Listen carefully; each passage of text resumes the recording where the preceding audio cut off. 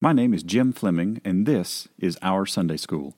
I'm coming to you from the Hickson campus of Stewart Heights Baptist Church in Chattanooga, Tennessee. And we'd love to have you come and visit us. But if you're not in the area, please go to OurSundaySchool.com to see all of the resources we saw in class. Well, good morning, and welcome to Our Sunday School. I'm glad you're able to join us this morning. And if you got your Bibles, open up to Mark chapter 9. We're in Mark chapter 9 already. I say that as if we're making a quick pace through Mark, but almost halfway through the Gospel of Mark. So you've got your Bible, grab Mark chapter 9, and we'll say good morning to some folks. So we've got I've got my family on the couch here, so good morning, guys. The Millers are here. We've got, my screen's jumping around on me here. So we've got Brittany. Hey, good morning, Brittany. The Johnsons, good morning. The Landers, back in the eastern half of the United States. Welcome back. Those pictures were just stunning, absolutely stunning. Katie sent me one of them watching Sunday school with what looked like the Grand Canyon in the background. And I got to say, I've never taught Sunday school from Arizona before, but that was pretty cool. So good morning, Amy Velosin. Good morning, Barbers are all here. The Arnolds are here, both sets of Arnolds. And good deal, Sarah. Newborn babies, you get all the grace in the world. We're just going to pour all kinds of grace because that's just what you need. Those of us that have had little ones in the house, we understand tons of grace, no problem. So Mark chapter 9. The handout, if you go to OurSundaySchool.com, you can grab the handout for today's lesson. But it's the same lesson. It's the same handout for next week, and it very possibly might be a 3-week handout because it's a 10 pages to get through verses 1 through 10. So just FYI to that, you may just need to print it once. But we'll read through Mark chapter 9, and as we're reading, just be thinking about what's going on in the story, as well as what is God doing in you through the portion of Mark that we've studied so far. So what's God doing in you through the portion of Mark that we've studied so far? The Benefields at Panama City Beach. You guys be careful down there. And hello and good morning, RL. So, all right, so Mark chapter 9. And he said to them, "Truly I say to you, there are some standing here who will not taste death until they see the kingdom of God after it has come with power." And after 6 days, Jesus took with him Peter and James and John, and led them up a high mountain by themselves. And he was transfigured before them, and his clothes became radiant, intensely white, as no one on earth could bleach them. And there appeared to them Elijah with Moses, and they were talking with Jesus. And Peter said to Jesus, "Rabbi, it is good that we are here. Let us make 3 tents, one for you, and one for Moses, and one for Elijah." For he did not know what to say, for they were terrified. And a cloud overshadowed them, and a voice came out of the cloud, "This is my beloved Son. Listen to him." And suddenly, looking around, they no longer saw anyone with them, but Jesus only. And as they were coming down the mountain, he charged them to tell no one what they had seen, until the Son of Man had risen from the dead. So they kept the matter to themselves, questioning what this rising from the dead might mean. And they asked him, "Why do the scribes say that first Elijah must come?" And he said to them, "Elijah does come first to restore all things. And how it is written of the Son of Man that he should suffer many things and be treated with contempt. But I tell you that Elijah has come, and they did to him whatever they pleased, as it is written of him." And when they came to the disciples, they saw a great crowd around them, and scribes arguing with them. And immediately all of the crowd, when they saw him, were greatly amazed, and ran up to him and greeted him. And he asked them, "What are you arguing about with them?" And someone from the crowd answered him, "Teacher, I brought my son to you, for he has a spirit that makes him mute. And whenever it seizes him, it throws him down, and he foams and grinds his teeth and becomes rigid. So I asked your disciples to cast it out, and they were not able." And he answered them, "O faithless generation, how long am I to be with you? How long am I to bear with you? Bring him to me." And they brought the boy to him. And when the spirit saw him, Immediately it convulsed the boy, and he fell on the ground and rolled about, foaming at the mouth. And Jesus asked his father, "How long has it been happening to him?" And he said, "From childhood, and it has often cast him into the fire and into water to destroy him. But if you can do anything, have compassion on us and help us." And Jesus said to him, "If you can, all things are possible for the one who believes." Immediately the father of the child cried out and said, "I believe, help my unbelief." And when Jesus saw that a crowd came running together, he rebuked the unclean spirit, saying to it, "You mute and deaf spirit, I command you, come out of him and never enter him again." And after crying out and convulsing him terribly, it came out, and the boy was like a corpse, so that most of them said, "He is dead." But Jesus took him by the hand and lifted him up, and he arose.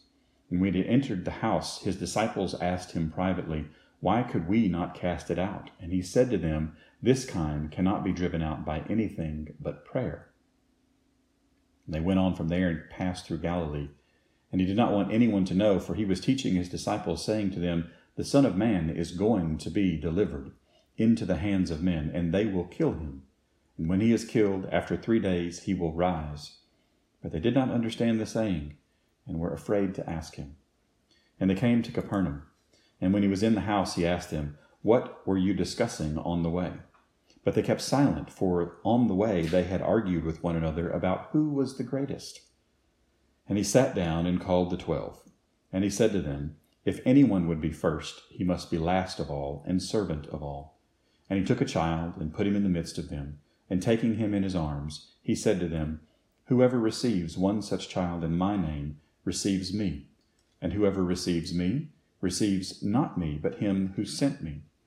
John said to him, "Teacher, we saw someone casting out demons in your name, and we tried to stop him, because he was not following us."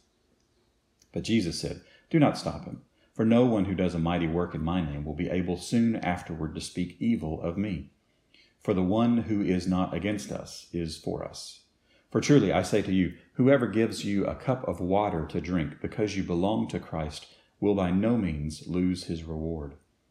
Whoever causes one of these little ones who believe in me to sin, it would be better for him to have a great millstone were hung around his neck and he were thrown into the sea. And if your hand causes you to sin, cut it off. It is better for you to enter life crippled than with 2 hands to go to hell, to the unquenchable fire. And if your foot causes you to sin, cut it off. It is better for you to enter life lame than with 2 feet to be thrown into hell. And if your eye causes you to sin, tear it out. It is better for you to enter the kingdom of God with 1 eye than with 2 eyes to be thrown into hell, where their worm does not die and the fire is not quenched. For everyone will be salted with fire. Salt is good, but if the salt has lost its saltiness, how will you make it salty again? Have salt in yourselves and be at peace with one another.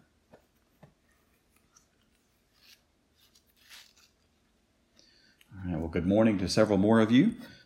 We've got the Samsels and the Gregs, yes, and happy birthday, Nanny. Like, that's incredible. 100. Fantastic.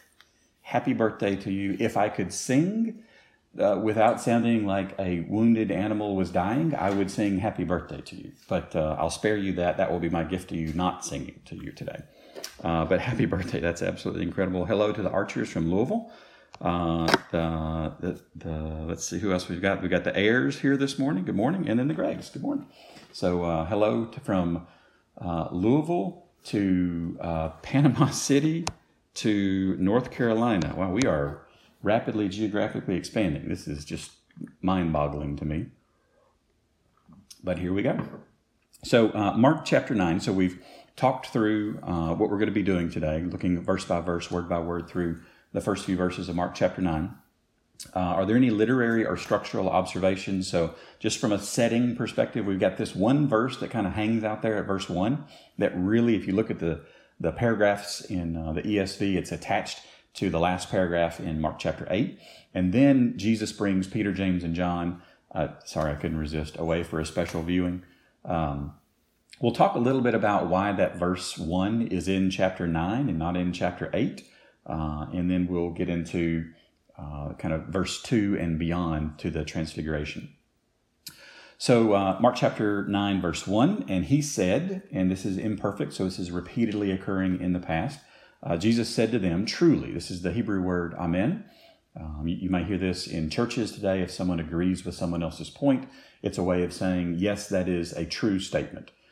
So amen, I say to you, and this is an indicative, so this is from the perspective of the speaker, a fact. I say to you, and this is a plural you, so he's talking to this group that's there. There are some standing who will not taste. So the standing word is a perfect tense. So this is a completed action with the results continuing. So there are people that are standing right here, and they're still standing right here, who will not taste death. Now, if you look at your handout at the bottom of page 271, you'll see that there are two words for not listed here. So that it's a emphatic. When a word is repeated in Greek like this, it's for emphasis. It doesn't, the first not, or the second not doesn't negate the first not. It's not a don't not do that. You have to kind of think about what that would mean in English, but in Greek, it's this will not taste death. You can almost stress the word not when you read it out loud. So there's some standing here who will not taste, and this word taste is subjunctive, so this is a possibility of this in the future. They will not taste death until, and there's two Greek words that make up the word until they see the kingdom of God after it has come with power. And this word see is in the subjunctive as well. After they see the kingdom of God. And this is a concept that shows up several times in the Gospel of Mark, the kingdom of God. We'll get more into it in a later chapter in the Gospel of Mark. But just kind of keep that in your mind that this is a key phrase that shows up multiple times in Mark's Gospel. Until they see the kingdom of God after it has come. So this is after it has come. This is another perfect tense. So the results, this is completed action with the results continuing. After it has come with power, with dunamis. Now you might be thinking, well, why is this verse in chapter 9? Well, let's just make sure we all understand. I think it's good to hear this periodically, is that every translation of the Bible has a theological bent. Like there is a pull that the translators are trying to get the readers to see. Sometimes they do it with individual word choices. Sometimes they do it with words that are translated or not translated. Sometimes they do it with words that are added to the text to try to help the reader understand the original meaning. And then sometimes it's done with structure. So just as a reminder, nothing about the verse divisions or the chapter divisions or really even the punctuation in the Bible is inspired. All these things were added to the text to help us just navigate. Because imagine how difficult it would be if I wanted to teach a lesson this morning about this particular passage in Mark, and I had to find a way, a non-numerical way, to explain to you how far into Mark we were. Like that would be, this is really challenging. Like how do you get everybody there, right? It'd be very difficult. So I am quite grateful for the chapter and the verse divisions. They break things down for us. They aggregate, they group things together. It's very, very helpful. And sometimes it's done a little awkwardly, like I would argue Mark 9:1 is done. So I'm gonna turn your attention to Daniel chapter 7. And so that I have now entered what I would call my terrified phase of this lesson. I am not a prophecy guru. It is not something that I have spent a large amount of my time studying. It's certainly not something that I feel exceptionally comfortable with. Hebrew is way more complicated than Greek, and in Daniel, you even throw in some other language. This is a complicated section of Scripture, but I just want us to understand what Jesus might be referencing here in the Old Testament. So if you look at Daniel chapter 7, verses 13 and 14. So Daniel says this, I saw in the night visions, and behold, with the clouds of heaven, there came one like a son of man. And he came to the Ancient of Days and was presented before him. And to him was given dominion and glory and a kingdom that all peoples, nations, and languages should serve him. His dominion is an everlasting dominion, which shall not pass away, and his kingdom one that shall not be destroyed. So if we're talking in the Old Testament about someone who has this title of Son of Man and has a kingdom that will never go away, who might we be talking about here? I feel like from a prophecy perspective, this one's fairly straightforward. We're talking about Jesus, which is another one of the reasons why when Jesus uses this phrase, the Son of Man, that people around him start to get a little bit anxious. Because if you knew your Old Testament, you would know that that's talking about the Messiah. And the portion of this particular text that the first century Jews really latched onto was this kingdom language, that there's a new kingdom coming and it's going to displace the prior kingdom, this Roman kingdom. And the Jews are going to have a king and a kingdom and things are going to be set right. So when Jesus, the Son of Man, shows up talking about a kingdom that's not a political military force that supplants the Roman Empire, the Jewish leaders look at him and go, yeah, but you hadn't checked all the boxes. You can't be the Messiah. So what they didn't get is that was coming, right? There's layers to this prophecy being fulfilled. But I want us to recognize that when Jesus uses this Son of Man, this kingdom language kind of together, he's hearkening back to some language in the Old Testament that people really would have perked up on. So two other things that I want us to look at. So Matthew 16, I should have told you need a whole Bible today. Matthew 16:28. So this is Matthew's account of this same kind of some of the same language here. In verse 28, it says, "Truly I say to you, there are some standing here who will not taste death until they see the Son of Man coming in his kingdom." And you're like, oh, okay. So in Matthew's gospel, the language Son of Man is included with this kingdom language. And if you look at Luke chapter 9, verse 27. So you may just want to jot these references down in your notes. So Daniel 7:13 and 14, Matthew 16:28, and then Luke 9:27. So again, this is, let me go back to Matthew real quick.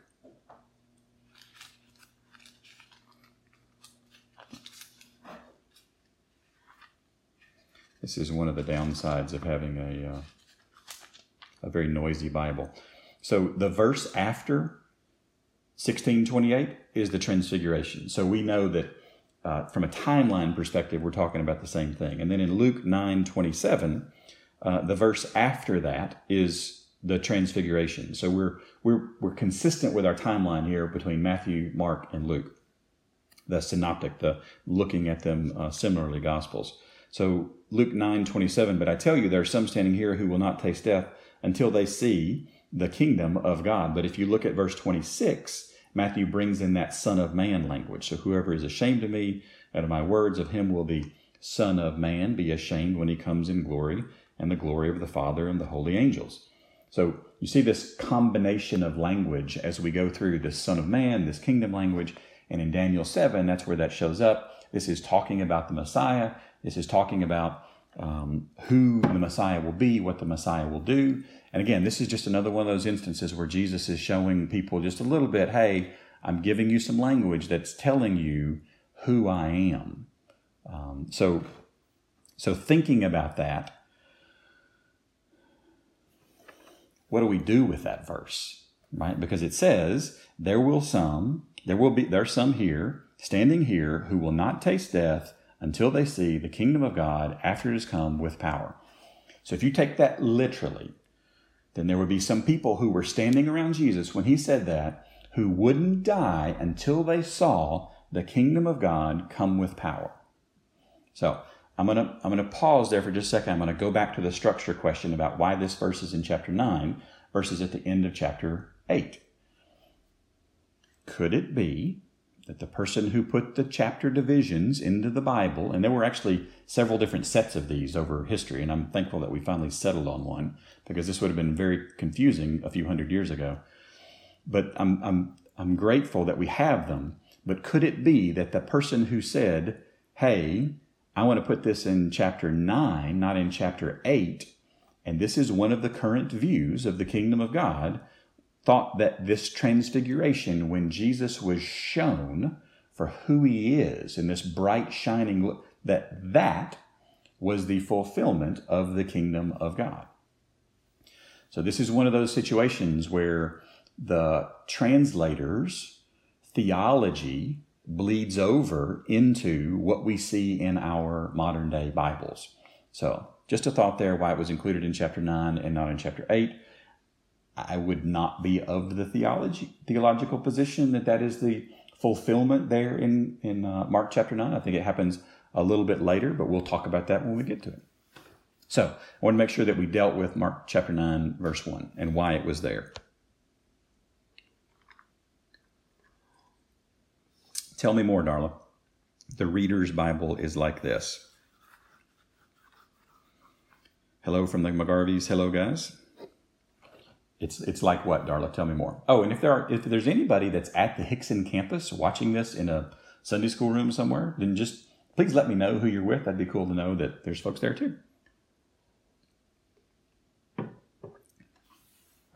All right, so verse 2, I'll come back to Darla when Darla comments.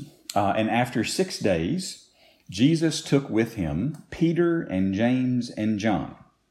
So probably 3 points I want to make about this. One is that not everybody in the New Testament experienced everything that we read about in the New Testament. There are some people who read about this later on. There are some people who were told about this later on. And then there are some people who actually experienced it while it was going on. So Jesus took Peter and James and John, kind of they're referred to by several different titles, but Inner Circle is one. No verse or chapter. Yes. And actually, I really like those. The reader, I didn't understand that you were saying the ESV Reader's Bible. I thought it was a different translation of the Bible. Thank you for clarifying that. I really like reader Bibles because they don't have chapter and verse divisions. They're great for getting an entire book and taking it in all at once without being distracted by all the other stuff that's in the margins and numbers and title. There's just none of that. It's just the text. It's much more like a novel that you would read. So it can be very, very helpful. From a consuming large amounts of information is a good way to use that resource.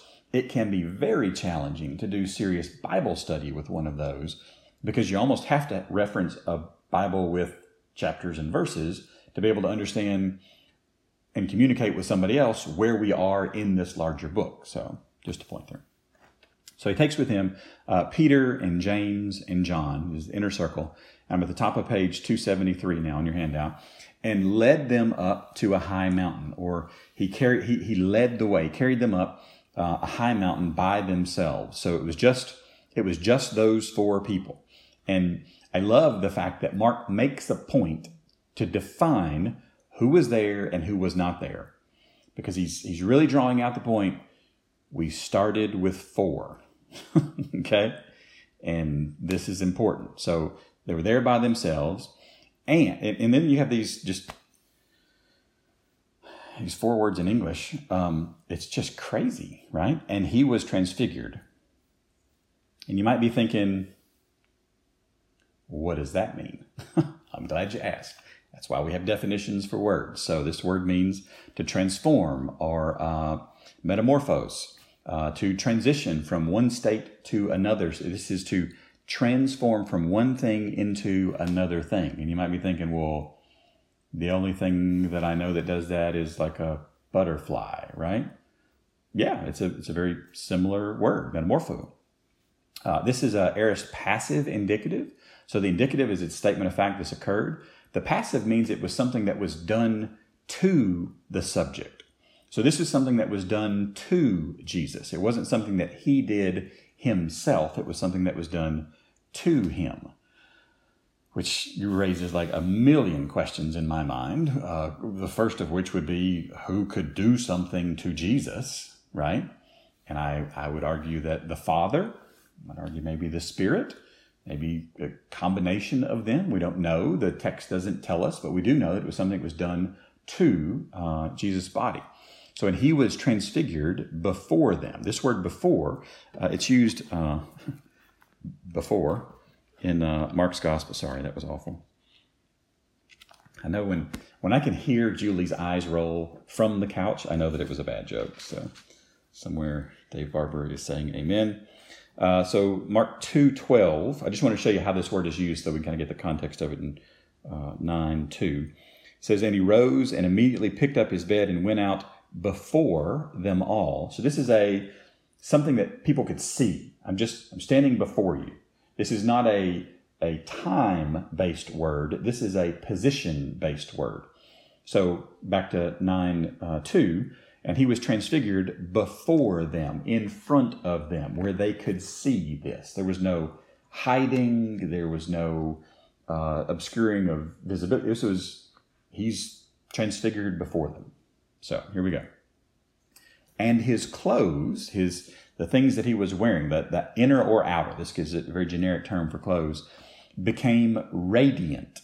And this word radiant is a present active participle. And I love this parsing here, because you might get the idea that this was a very quick action, that it was like boom, and then Elijah and Moses show up, and then they have this conversation, and it's all over. But this is a present active participle. There was a habit of this being done. So this, I don't know how long, I don't know how many seconds or minutes or whatever the time period was that it occurred, but it was long enough that it became a habit. So I don't think it was just a second or two. I think it must have been a little longer as far as a time period. So his clothes became radiant. And this word radiant means to gleam or to flash intensely. So this is just brilliance. And then the word intensely. And so the ESV has a habit of doing this. They'll use a word, they'll define a Greek word that has a definition that can be the next word that is used in the text, which I think is hilarious. But the word intensely is just the word for a lot. It's just the word for much. So you just take whatever word came before and you amplify it. Well, the word before it meant to flash intensely. So intensely flashing intensely would be a way to translate this. This was a lot of, it seems to be some type of either bright glowing or bright flashing light that made a distinct impression in the apostles that were here in their storytelling, because it shows up in Matthew and Mark and Luke. This is really important to see and understand. So what color does it flash? Well, this is a good question. It flashes white. There's only 2 times the word white is used in Mark's gospel. It's used here in 9:3, and then it's used again in 16:5 to describe the color of the garment of the young man. We'll get to that. In verse 5, it says, 16:5, it says, and entering the tomb, they saw a young man sitting on the right side, dressed in a white robe, and they were alarmed. So we know that this was not I don't want to get too far ahead because I'm kind of excited about that lesson, probably in, 2022-ish? I don't know. It'll be a ways away from now. But the instances of the word white, something very unnatural, and I don't say unnatural in a negative sense, unnatural in a unphysical, normal kind of status is occurring here. So just keep that in the back of your mind for a year and a half or so. So, and his clothes became radiant, intensely white. And then there's this really weird phrase, as no one on earth could bleach them. And as having grown up with the King James Version of the Bible, when I started to read through Mark's Gospel in late 2018, getting ready for this series, I kept getting hung up on this phrase because it was like, and no one on earth could bleach them. Like that's a really weird translation of this text. It can't be close. It's actually really, really good. As no one, and the only beef that I have with this particular translation is the word one, as opposed to getting a bit more specific. We probably won't get past this phrase today. We'll probably spend another 3 or 4 minutes on this, so just an FYI. As no one, and this word is naphus. This is a cloth dresser, is how the Strong's Concordance defines it. And Strong's is, and I've mentioned this a couple times before, Strong's is a directionally correct definition of things. This is not a like, oh wow, this is an incredible, well fleshed out concept of what's going on here. That's not Strong's Concordance. There are other translations, other dictionaries that describe this as a fuller, F-U-L-L-E-R. I had no idea what a fuller was, so I Googled it, and the fourth way that this is used in Webster's dictionary is someone who cleans wool to make it thicker. And I thought, what? I don't know. This is kind of odd to me. All right, so you harvest wool from an animal, and it's not spotlessly clean. It has to be cleaned. And in the process of cleaning and applying chemicals and cleaning and applying chemicals and cleaning and applying chemicals, the wool itself actually gets thicker. The garment gets more full. So it makes sense to describe someone who takes a piece of cloth and makes it fuller as a fuller. This was the job. Wikipedia has a fascinatingly short one-page article on the concept of a fuller. Strongly recommend you go read that. So, as no fuller on earth could, or in this way, bleach or whiten them. There wasn't, the thing that Mark is communicating here is he's saying, there wasn't something that I could compare this whiteness to that I'd seen on earth. This was an unnatural whiteness. This was a brilliance, a radiance, a flashing that just wasn't like anything else that he'd seen. And that's what I love about how Jesus begins to reveal himself to the apostles. He tells them and tells them and tells them and tells them who he is, what he's called to do, how he's going to be crucified, how he's going to rise again, and they don't get it. Even you've heard me read Mark chapter 9 a couple of times now. They don't get it. They don't get it. They don't get it. They don't get it. And they're scared to ask him, right? Because it feels like they should have gotten it by now. I mean, you've been given directions by somebody, and they assume the fifth time that they've told you that you would understand what's going on. They didn't get it. It was very embarrassing here, right? So they didn't speak up and say, hey, I don't understand this. So this is a totally foreign engagement that Jesus has here with Peter and James and John on this mountain, and they're not done yet, right? It's about to get even weirder, if you will, because Jesus has just it was done to him, transfigured. There's this glowing, pulsing whiteness, brighter than anybody could bleach anything. His clothes were just this is just something different, and there's more to come. So we will do some of the felting. So is that I gave you the Reader's Version. Okay, great, cool. Is that the current word for this, Darla? Felting, is that the current word for fullering? I don't know.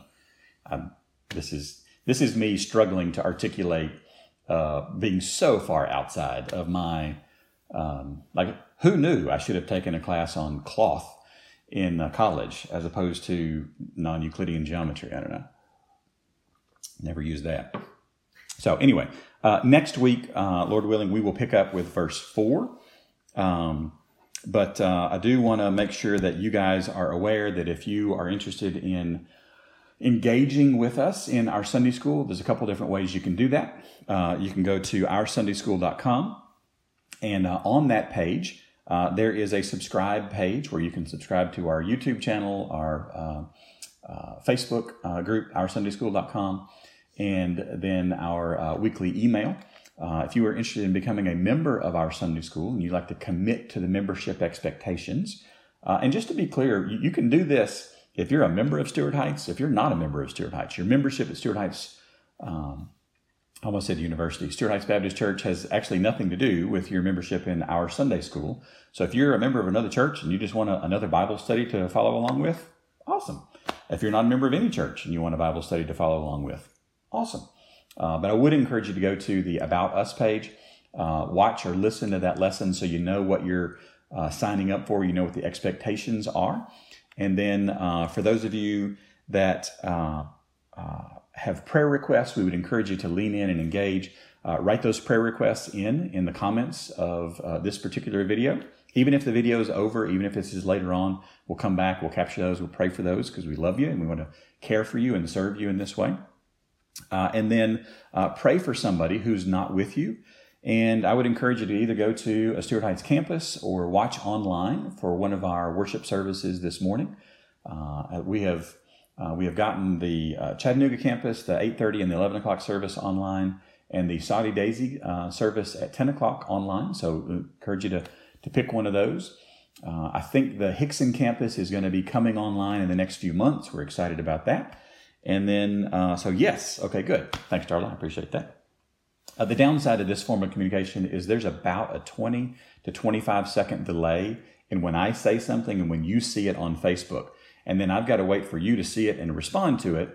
And then there's a delay coming back. So it's like writing letters back and forth to each other. I don't know. It's just kind of odd. I really can't wait to be with you guys in person again. But that's, again, as I've said, it's going to be a little bit.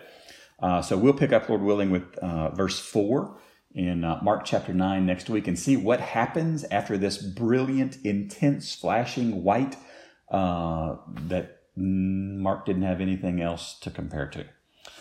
So with that, that's the lesson for today. Appreciate you guys being here. Again, happy birthday to Nam. 100 years old. That's incredible. Hope you have a great day. Hope they spoil your rotten. You get to eat all the sweets that you want if sweets are your thing. And if they're not your thing, then I'm sure the grandchildren would love those. So there you go. Or great-grandchildren. Maybe the grandchildren too. I don't know. I probably would. So there's that. So it's good to see and engage with some of you here. Love you guys. Miss you guys. Praying for you every single day. And with that, hope to see you next week online. Thanks for listening. And don't forget to subscribe to this podcast and to our weekly email. You can do both at OurSundaySchool.com.